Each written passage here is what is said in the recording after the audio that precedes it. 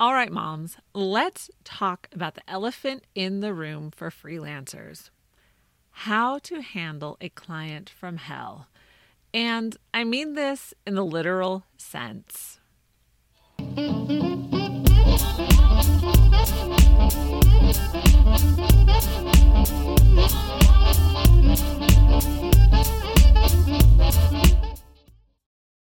Hey, Mom. So, welcome to another episode of the Life Unboxed blog show, where we talk about all things momtrepreneur, from raising your kids to running a business, and the most important one, keeping your sanity. I am Jody, the mom from lifeunboxed.blog.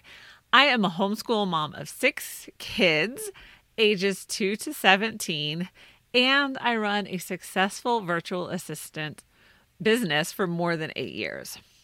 And I share with you all of my knowledge here on the channel. Yes, I give a ton of stuff away for free as much as I can. So be sure to support the channel by liking and subscribing to the channel, because we have to bring the burnt offerings to those algorithmic gods, if I can say it. Anyway, so let's get into the show. But before we do, I just want to say there's a bunch of resources for the show. So instead of me just saying, oh, and I got another show for that, and I got another show for that, I got a bunch of shows and a bunch of resources for you. So just check the show notes out, and then we don't have to interrupt the entire show with me like, hey guys, go check out this show. I got another one over there. Anyway, let's talk about a client from hell. We've all had them. If you've been doing this for any length of time, you encounter clients that were difficult or even toxic. If you are just starting out, then you will encounter them as well. So as an independent contractor and momtrepreneur, clients are like a box of chocolates. You never know what you're going to get. So whether you are a coach, virtual assistant, graphic designer, artist, or bookkeeper, you are going to encounter difficult people to work with. But let me just add this disclaimer so anyone watching or listening isn't thinking, is she talking about me? Or, oh, I bet she might be talking about this person over here. So let me just say this. I am not referring to anyone specifically. The show is written generally and is intended to be taken generally. Okay. On the positive side, clients from hell are usually few and far between. Since you are the queen of your schedule and master of your time, it is okay to fire a client from hell. How you do this is the important part. My number one piece of advice when it comes to taking on clients is to always work with good people. And the good clients will crowd out the difficult ones. I promise. And I know what you're thinking right now, especially if you're just starting out, but I need to make money. I understand that heart palpitating need to make money. So when you're starting out or you're in a slow period, it can be very tempting to take on everyone. It really is hard to turn someone down when you know you need the money. And let's be real, we all need money to live. And by the homeschool curriculum, it is necessary. So unless you're going to add an extra stress tax to your fee, I have another contractor friend, not a virtual assistant, does something else, but he calls it a PIA tax. It's a pain and I'll let you finish it off. So I will just call it an extra stress tax because I want you to be able to watch this with your kids around, or listen to it with your kids around. So unless you're going to add these extra taxes, it is not worth the work it is not worth it to work with difficult people. The added stress, frustration, and emotional toll is too much. And there are better people to save your time for. You are a homeschool mom and work from home mom. You have enough on your plate without adding a toxic person to your list. If someone is going to be difficult, then add that extra stress tax to your fee, and it should be high. or just work with good people. There are more great clients out there than difficult ones. So you do have a choice, even if it doesn't feel like it at the moment. All right, so what makes a client from hell? How do you spot a difficult client? It would be better to just not work with them from the start, right? Spot them and be like, nope, let's move on. All right, this really depends on you. First, you need to understand what you're willing to deal with, because nobody is perfect, including you and me. I know I'm not perfect. So there will be certain idiosyncrasies that you are more than willing to overlook or to work with. So ask yourself, what is your tolerance level? On the other hand, there are a few things that are warning signs that the client will reach beyond your tolerance level. So 3 signs of a difficult client. Number 1, entitled. So entitlement can come in all shapes and forms. But if the client feels entitled to your time all the time, then run away. No one has the right to access you 24/7. Whether it is an employer or a client, this is not okay. If the client is calling outside of your office hours without apology, then this is a warning sign that they will end up being a client from hell. So as a work from home mom, you need to have boundaries for yourself and your clients. This is necessary in order to find balance with your mom schedule. Your kids are demanding enough. You don't need an adult being just as demanding. So expectations. Are the client's expectations reasonable? Do they match what they are willing to pay? Do they keep increasing and changing? So if a client doesn't fully understand what is needed and is constantly changing his mind, this is also a red flag. He may be a very nice person. Like, that's the thing. Toxic clients or difficult clients doesn't mean they're nasty people. It just means that they're really difficult to work with. So, but if the expectations are a constantly moving target, it's going to make him a very difficult person to work with.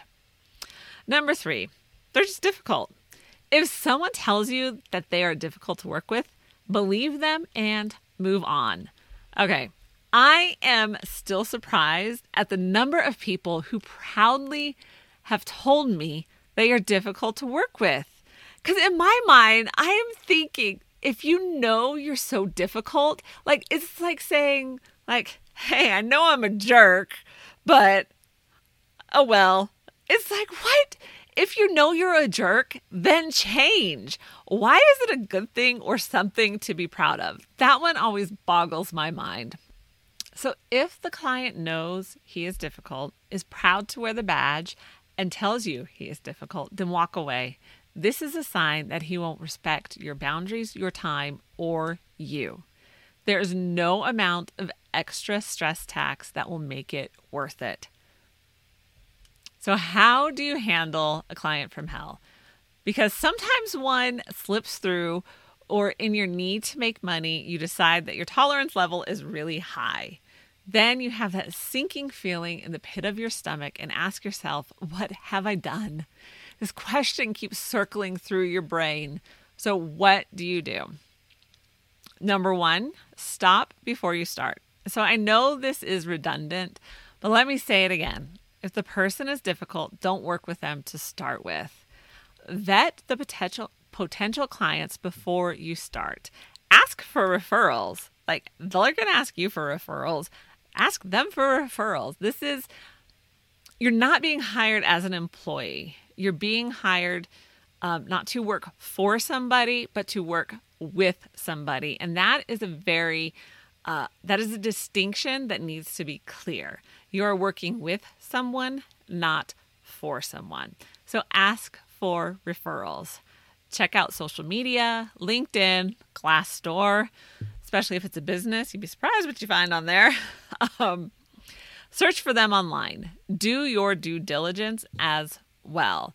So usually when I get a client, if I know we have or interest call and I know that we have similar connections, I will ask those similar connections what they think. Because I don't want to waste my time either. So it is kind of a long process to onboard a client, so you have to really be committed to it. So all the clients I take are by referral only. Either I know them personally or a friend has referred them.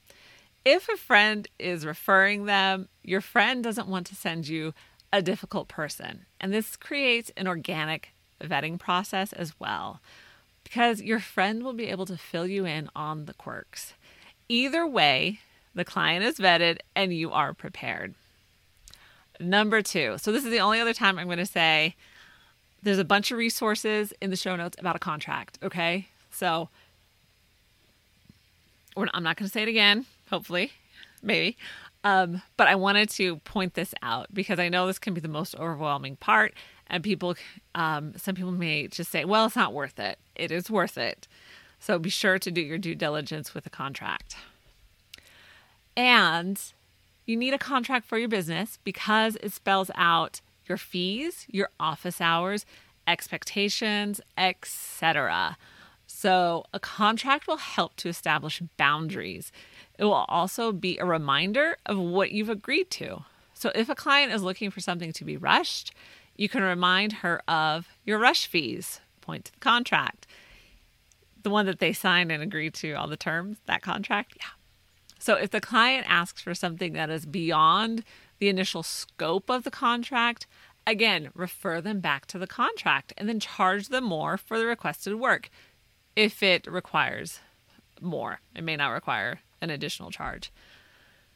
Your contract should also have a termination clause in it. Usually it just states that either party can end it at any time and the client is still responsible to pay you for the work. So usually I have in there that final product will be delivered, whatever that may look like, once I have received the final payment. It's just a little bit of leverage. Not that I've ever had to use it. I will say that it's there, but I've never had to use it. And number 3, finish what you start. I am a huge proponent of natural endings. As a freelancer, natural endings are going to be your best friend. You still need to get other clients and have a good reputation. So as much as you want to burn the bridge and end a relationship in a flame of glory, don't do it. I remember it was a few years ago. It had to have been more than 10 years ago now. There was this girl who quit her job on YouTube and the video went viral and she had created this music video and it really made her current employer look bad. And I remember she was on Queen Latifah, does Queen Latifah even still have a talk show? I don't even know. And Queen Latifah offered her a job. And I remember thinking why would you want to hire her? She just she went out in a blaze of glory over there. How do you know she's not going to do that to you too? So I say all that to say, as much as you might want to dynamite that bridge, don't do it. Your integrity is your greatest asset as a virtual assistant. So end every business relationship with integrity. And if you need to fire a client from hell, finish any project you are working on, or reach a natural milestone that the client can easily pass on to someone else. So this is not to make it easier for the client. You are giving them no room for the client, you're giving no room for any client to disparage you in any way. So you're just kind of you're putting seals on everything. You're giving them absolutely no ammunition whatsoever, that you want to end it with the only thing that they can say about you is she did a great job. So find the natural conclusions. The end of the year, tax season is over. The book is complete and ready to print. Whatever it may be for you, don't work against the natural endings. Use them. Okay, there is a lot on your plate as a work from home mom. You're running a business, juggling clients, and homeschooling your kids. Avoid adding more stress to your already stressful life. It is not worth it to take on a client from hell.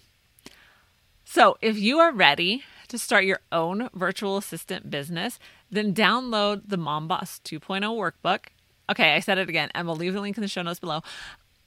And it's going to get you started. It's going to walk you step by step through everything that you need to think about as you're getting ready to launch your own virtual assistant business. And this can apply to any type of business. So it's not specific to administration. If you want to be like a freelance artist, you can use this as well. So I am so glad you joined me today. And if you like the show, be sure to like and subscribe. And it really does help to satisfy the algorithmic gods. One day I'll be able to say it correctly. And that's not just for YouTube. That's for the podcast. And you can find the podcast on Apple Podcasts, Spotify, and pretty much any platform you listen to podcasts on. And again, subscribe to it on that platform, like it, give it a 5-star review. All of these things help to give those burnt offerings. And you can also support the show with coffee. So visit Ko-fi, and that's ko-fi.com/Life Unboxed blog to buy this tired mama. See, I need it. I need that cup of joe. And for more great momtrepreneur content, follow Life Unboxed on social media or check out lifeunboxed.blog. And be sure to share the podcast, website, and video with your friends. And I will see you in the next show.